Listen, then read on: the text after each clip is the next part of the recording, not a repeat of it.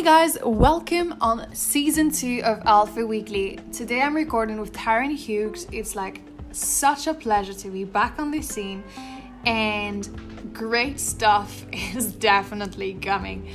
In the next couple of weeks, I'm not gonna say too much about it, but I'll be going to Madrid to record content with absolute top people of the Spanish market, and it's super duper exciting because hard work pays off. On a personal basis, things are going fairly insane these days, and it's just like super fun to see how things are evolving. I'm soon launching the Alpha Network with my first event at a place called ITNIG, a company that I was working for recently, and we're gonna be launching together the public speaking club Going with Alpha, which is super great. And if anybody listening to the podcast wants to join, that would be just amazing. On another hand, a calendar of content is gonna come. I'm focusing on the growth of the network, on quality, and on very good value. So I'm really looking forward to find out what happens, and I'm really focused on making this work. Thank you guys so much for listening to the first episode of this season 2, and I hope you enjoy listening. Take care of yourself. See you soon. Ciao.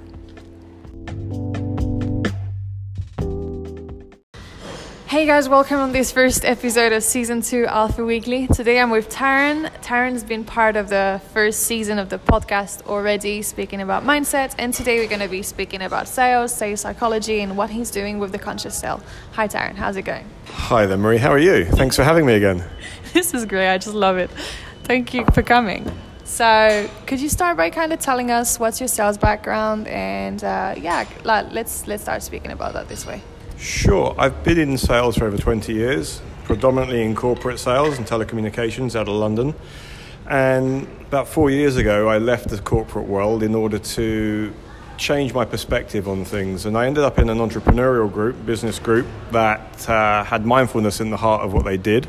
And after spending probably 5 or 6 months with these guys, I was inspired to start writing a book called The Conscious Sale. That book was a handbook for sales success in terms of creating the experiences you want, the outcomes you want in your sales environment. And it's never been more so appropriate now for the entrepreneurial community that I work with currently.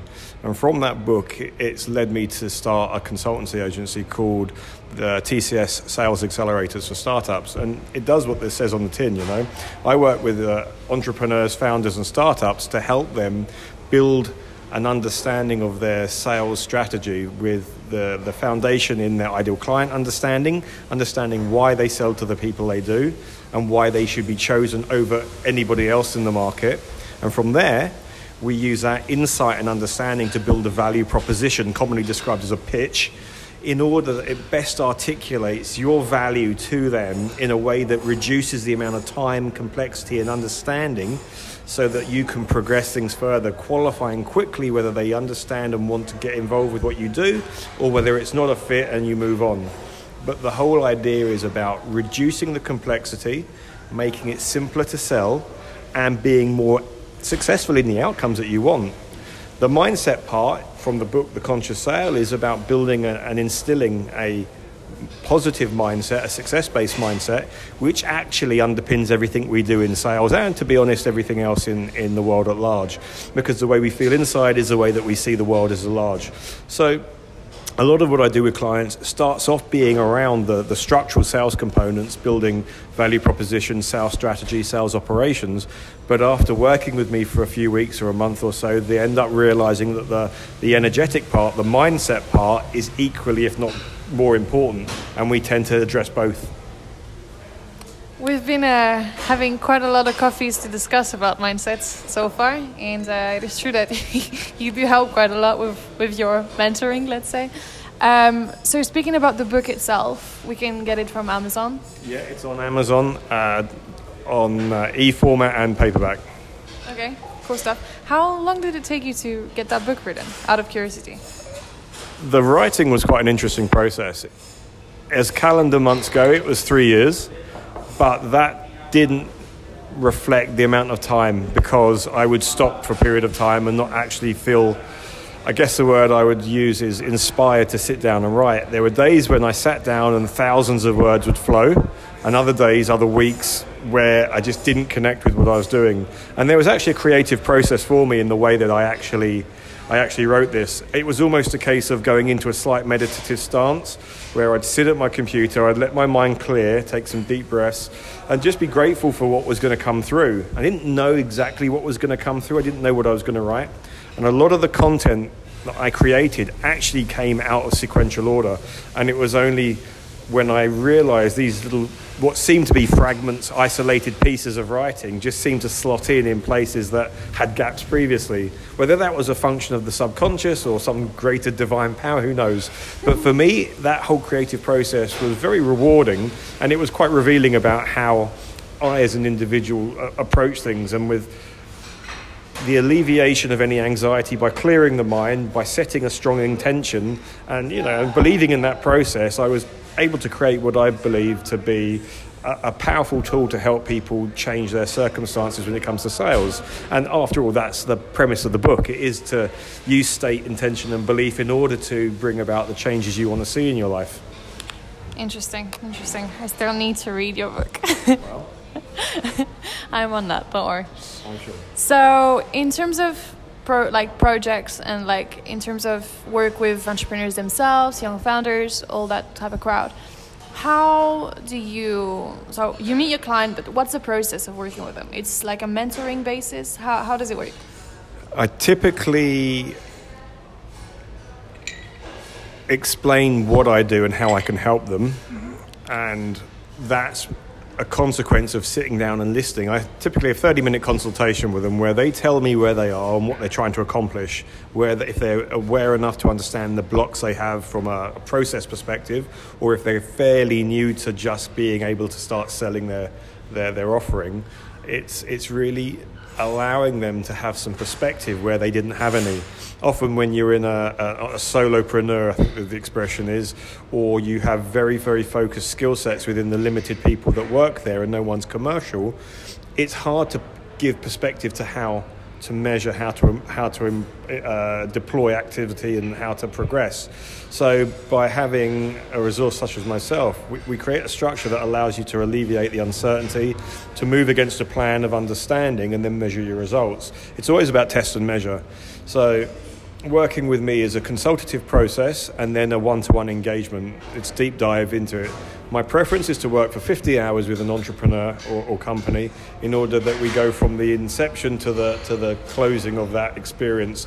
We go everything from understanding what they do as a business, where the value is, matching that to an ideal client, applying that to all the circumstances you would need to present a value proposition, whether it's standing up for 30 seconds and shaking someone's hand, telling them what they do, whether you stand up and do a 10-15 minute pitch at an event, or whether you're sitting down with a client and having a little bit more time to expand upon the narrative and the story and the value that you deliver. Looking at all of those and then being considerate of the audience, using the right language. Are you using language that's congruent with their understanding in order to close that gap? So I try and align my clients' behavior with the best possible behaviors and practices to engender their outcomes that are desired. Several months ago, you were also a coach during the event of Otusa. Yeah. Where, I was in the public and you were kind of, teaching us how to pitch to investors and present a project and stuff like that. So that's part of the process you have with entrepreneurs themselves. Do you also help them approach investors and... That's something I am able to help with currently. The companies I'm working with aren't at that stage. A lot of them are at the inception of their sales engagement process. So we're enjoying that whole creative function and then the deploying of a strategy to go out and engage in its test and measure. But absolutely happy to help anywhere along that structure. One of my clients today, I was talking about how to recruit sales professionals for what is business, simply because there are certain things that we need to look for in a professional salesperson when we're ready to start recruiting. That it's quite often that people recruit people they like, or people that reflect who they think they are. That isn't always the skill set required in order to accomplish something that you can't currently do yourself. So it's being able to step beyond that and look objectively at what you're trying to accomplish, and providing the structure in order to evaluate and then make decisions based on best practice gives them the skills they need to use to carry on without me in the future. And in terms of clients, so far, how many, like, so you launched the Conscious Cell about 2 years ago, 3 years ago? I've been working with, as TCS, the sales accelerators, since February this year. Oh, okay. So it's much more... The Conscious Cell has been, as a mindset program, has been going for a couple of years. But the actual integration with working with startups and entrepreneurs from a commercial development as well as mindset perspective has been this year. Okay, so you have the Conscious Cell, which is the book, which is the mindset project, and you have TCS, which is the accelerator. Plus, you have a business in the UK. I have some interest in property as well in the UK as well. Yeah. Okay. What got you started in sales? Like, what brings you to the stable being a sales expert today? What's the first step? Where were you at 20 years old? I think I started my first sales enterprise at 14. It was my first sort of, I think they call it bedroom sales operation. I was making sandwiches. My parents owned delicatessen, and we had lots of day-old bread. I would literally take bread, day-old, make sandwiches, and the next day take them into school and sell them. Because it was stuff that there was a demand for it. It wasn't even selling. So very quickly I realised that if you match your audience with something they want, it's not selling, you're just providing a solution. So that was probably the first enterprise I had. From sandwich maker to multi-company sales expert. That's funny. I started my first business. It's not like I have one right now, but my first project was like something weirdly selling cookies for horses. So I relate to that. So what do you realize is the biggest problems that entrepreneurs have with sales itself? Do you think people don't know how to sell? Like, what is the biggest issue? I think and this isn't just a reflection of my observations, I think if you look at the statistics, you look at the evidence, the biggest cause of startup failure is the fact that people start businesses to provide services and products that nobody needs. Yeah. People often start vanity projects where they really feel impassioned and motivated to create something out of a technology they feel very connected to, and they create something that they don't quite know how it fits into the marketplace of society, and then they try and find a solution to that problem afterwards. And if we reverse that process and look at the need first, and obviously I'm not the first to say this, if you look at what's needed and then match that to what you can deliver, then you're on a faster step. But the second biggest cause of startup failure is actually running out of cash. You know, and if you think about it, there's only two ways to get money, and that's raising money from your friends, your family, or investors. Or the second one, which is where I come in, is to sell. You have to start selling with your clientele quickly, and you have to make it easy for them to understand the value you represent and make the process of transacting streamlined. Since you started the Conscious Cell and since you started all these mentoring opportunities, what did you learn as a sales expert? Well, that's a really good question. It teaches you, it reminded me not to take for granted what you think is obvious.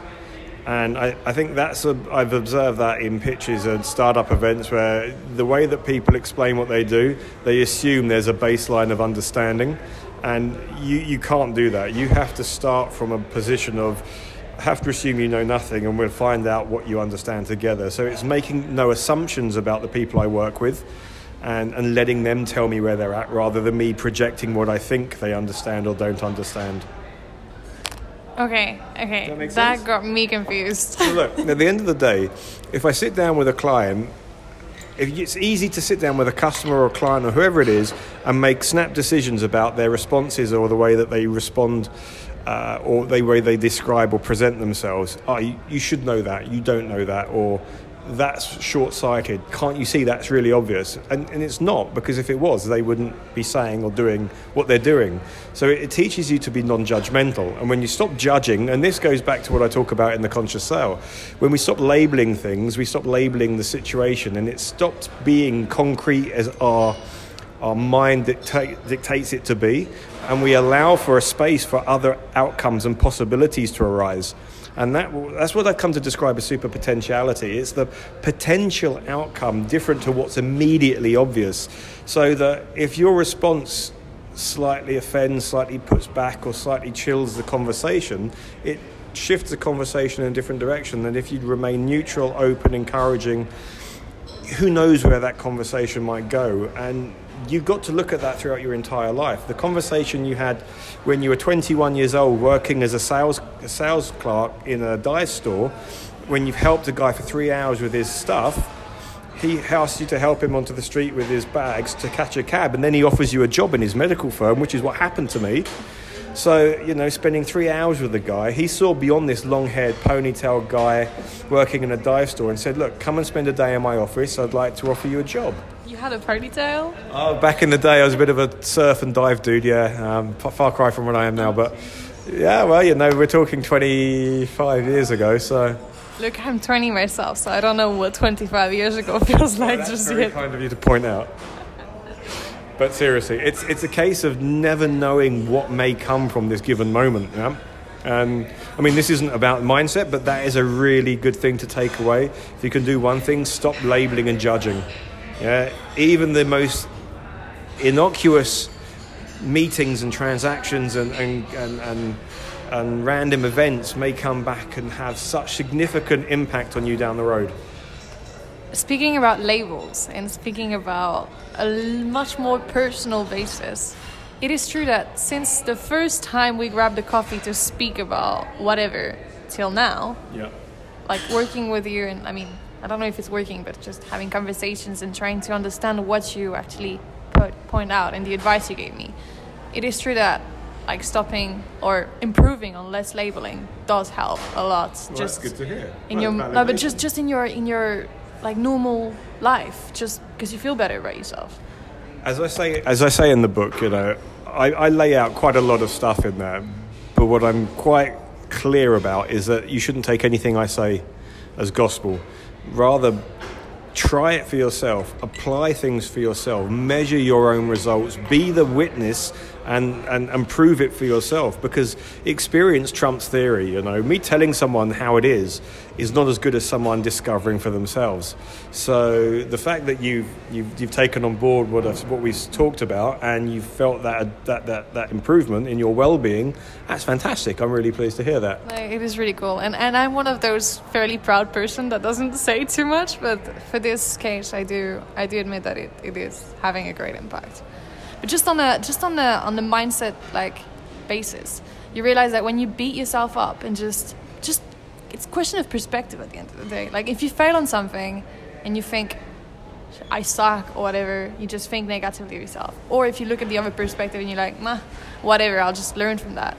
It's two different ways of analyzing the same situation. But the one without labeling, the one without telling you suck, just helps you a lot more to just learn from the situation and go forward, doesn't it? Was that a question? No, it's just an analysis. Yeah, no, for sure, absolutely. I think what you've got to understand is that it's not easy just to let things go. You have to understand why they bother you in the first place. It's that awareness is the foundation of the ability to change. So be mindful of what thoughts are running through your head. And, many great better people than I have said this, you're not your thoughts, you're the witness to them. So don't confuse who you are with what you think. We all think stupid shit throughout our lives. We really do. And if we look back 10 years ago, we go, my God, I can't believe I thought that way. But that was the best you were doing at the awareness you had. So be kind to yourself first and foremost, right? Recognize that it's a process of awareness step by step. And the moment you realize that judging stuff is really just a judgment of yourself or your own intolerance for what you don't connect with, don't understand, or fearful of, then you're making huge progress in actually becoming more harmonious. And when you're harmonious with your environment, things flow, things become helpful. The world seems to organize itself in a much more accommodating manner. You meet people who are on your wavelength and enable you to actually get on with what you want to accomplish. But the moment you shut down, you're judgmental, you create a them and us, a me and them situation, you become very small in a very big place, and you're isolated and you're not connected to source or connected to the people and the environment and the energy around you. And if there's anything I've learned in my time on this rock, we're so much better together. Yeah, we're so much better together when we are harmonious and we work with our energies going in the same direction. Yeah. How does that, so all that we've said about mindset and like personal understanding, awareness, so through the conscious sale you relate that to sales. Yeah. How does a great mindset and positivity and self-awareness impact a sale? When you are energetically open, when you're not coming with a hidden agenda, when you're kind of clean about what you're trying to do, and that is being clear on the idea that you're there to help solve a problem, you're in service to your client, you make it such that the person in front of you doesn't feel that they need to be guarded. If they stop seeing you as somebody if you stop coming across as someone trying to take money from them, they will stop perceiving you as someone trying to take it from them. Yeah, so it lowers some of the defenses and it allows for more of an open exchange. And it's not always easy, especially in the way that business is structured in this day and age, where the buying process is compartmentalized in order to stop certain relationships being built to affect price, etc. But I think that the mindset, you absolutely attract where your mind goes. So if your mindset is of potentiality of beneficial outcomes, if you entertain only high vibrational thought ideas like good outcomes, not delusional, but because you've aligned yourself with the best thoughts, words and actions, that's congruence with that vibration, because you know you've understood the client's needs, you understand that your product solves their biggest problem, and you know how to articulate that enthusiasm, that energy, when you present that in any situation, the context in that transaction, it's magnetic. It draws the client close to you, and it galvanizes the process much more strongly. Whereas if you maintain a very perfunctory approach to it, there's no connection at a human level. Sales is just one transaction that we do in business and in life. We're always selling ourselves. You think about how you present yourself in an interview, for example. You're selling your skills, you're selling your abilities, but equally you're selling your beingness, your personality. You want to show that you're open and engaging, and that you can get on with people, and that you are someone that's going to contribute to the betterment of whatever it is you're doing, whether it's a company or whether it's the clients they serve. So your attitude absolutely is intangible, but it's absolutely always present in the effects it has on the sales outcome. Okay, now it's time to brag. What is your biggest success you've had with your full sales mentoring? Yeah. Like in your career and in your mentoring thing. What are you the proudest of? Whether this is financial, whether this is personal, whether this is just mindset success or whatever you want to call it. It's funny, had you asked me that question maybe 6 years ago, I would have referred to a particular deal I did for a particular telco company I was working for. I'd been in the company 2 years, and I sold a deal about £3.5 million. It was the biggest deal the company had ever done, and I earned a shitload of money. And it was a case of, do I buy a house or buy a Lamborghini? That was the genuine going through my head. What do I do with this money? I bought a house. I realised the folly of buying something that's going to depreciate in value. But the thing is now, I don't see that as such a big win. Now you want to buy a Lamborghini? No. I'm more into motorbikes these days. But the point is that the money is not such a driver for me.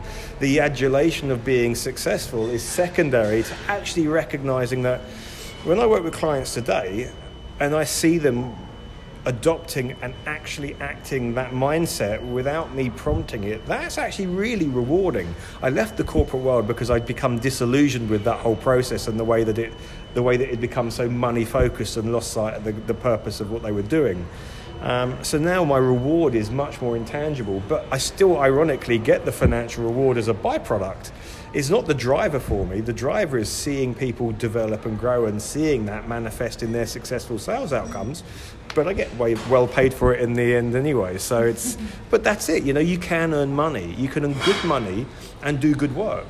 There's this idea that if you're going to do sort of mindful, spiritual kind of practices, you shouldn't be rewarded. Well, crap, how many people do jobs that they know to be really bad in order to get really good salaries or loads of money? Well, why can't you do it the other way around? Why can't you do great work and get really well paid for it? That's exactly the concept I'm trying to approach with Alpha. Like, why would you not do things you love? But I mean, you did love the sales process back then, so you just stopped when you had enough of it, or did you realize I hate the corporate world? No, I lost faith in the machine that I was part of, and I saw myself as much of the problem. I went through a massive evolution of being myself. I'm quite comfortable to talk about this in the sense that I was pretty much of an arsehole as a boss to a lot of the people who worked for me. I really wasn't a nice guy, and I had to go through this process of realizing deep flaws in my being in order to realise that it needed to be Taran fixed. has negative stuff about him. Yeah, we all do. But most people just pretend to hide it. Where I went through this 24-month process of development, and I did a lot of personal development work, a lot of mindfulness, a lot of meditation, and just clearing a lot of my baggage so that I could be better. But I had to be that person so that I could come through it in order to be where I am today. So I don't regret who I was. It was a necessary part of my journey. Okay. I cannot imagine you as a nasty boss, to be quite honest. I know. It's fair enough, but I'm sure there's still a few people who probably say otherwise. Probably, but I mean, oh well. So I guess that for today, that's quite an interesting podcast. I don't want to speak about everything, otherwise I can't invite you ever again. Well, that's very kind to say, but thanks for having me again. It's cool. It's a pleasure for having you. And then let's see how we can collaborate with Alpha, the growth of the potential synergies we can have together. That could be great. Fantastic. Thank you very much. Ciao.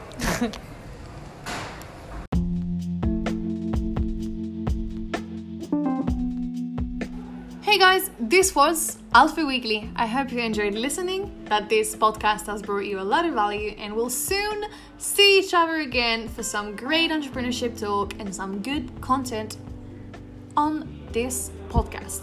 I hope you take care of yourself, that don't hesitate to subscribe on our social media channel. We'll soon be launching the website. Take care of yourself. Ciao.